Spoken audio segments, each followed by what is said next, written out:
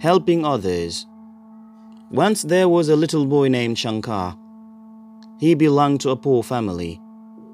One day, he was crossing through the forest carrying some wood. He saw an old man who was very hungry. Shankar wanted to give him some food, but he did not have food for his own. So, he continued on his way.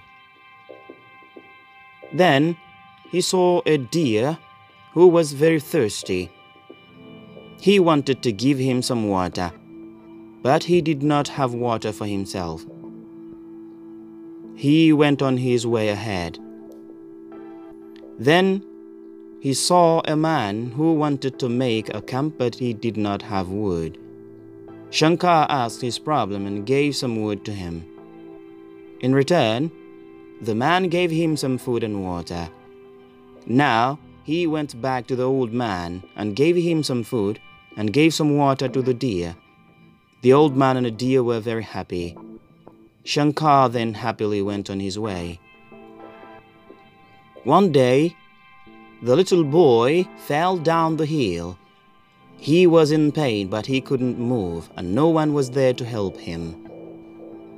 But the old man who he had helped before saw him. He quickly came and pulled him up the hill. He had many wounds on his legs.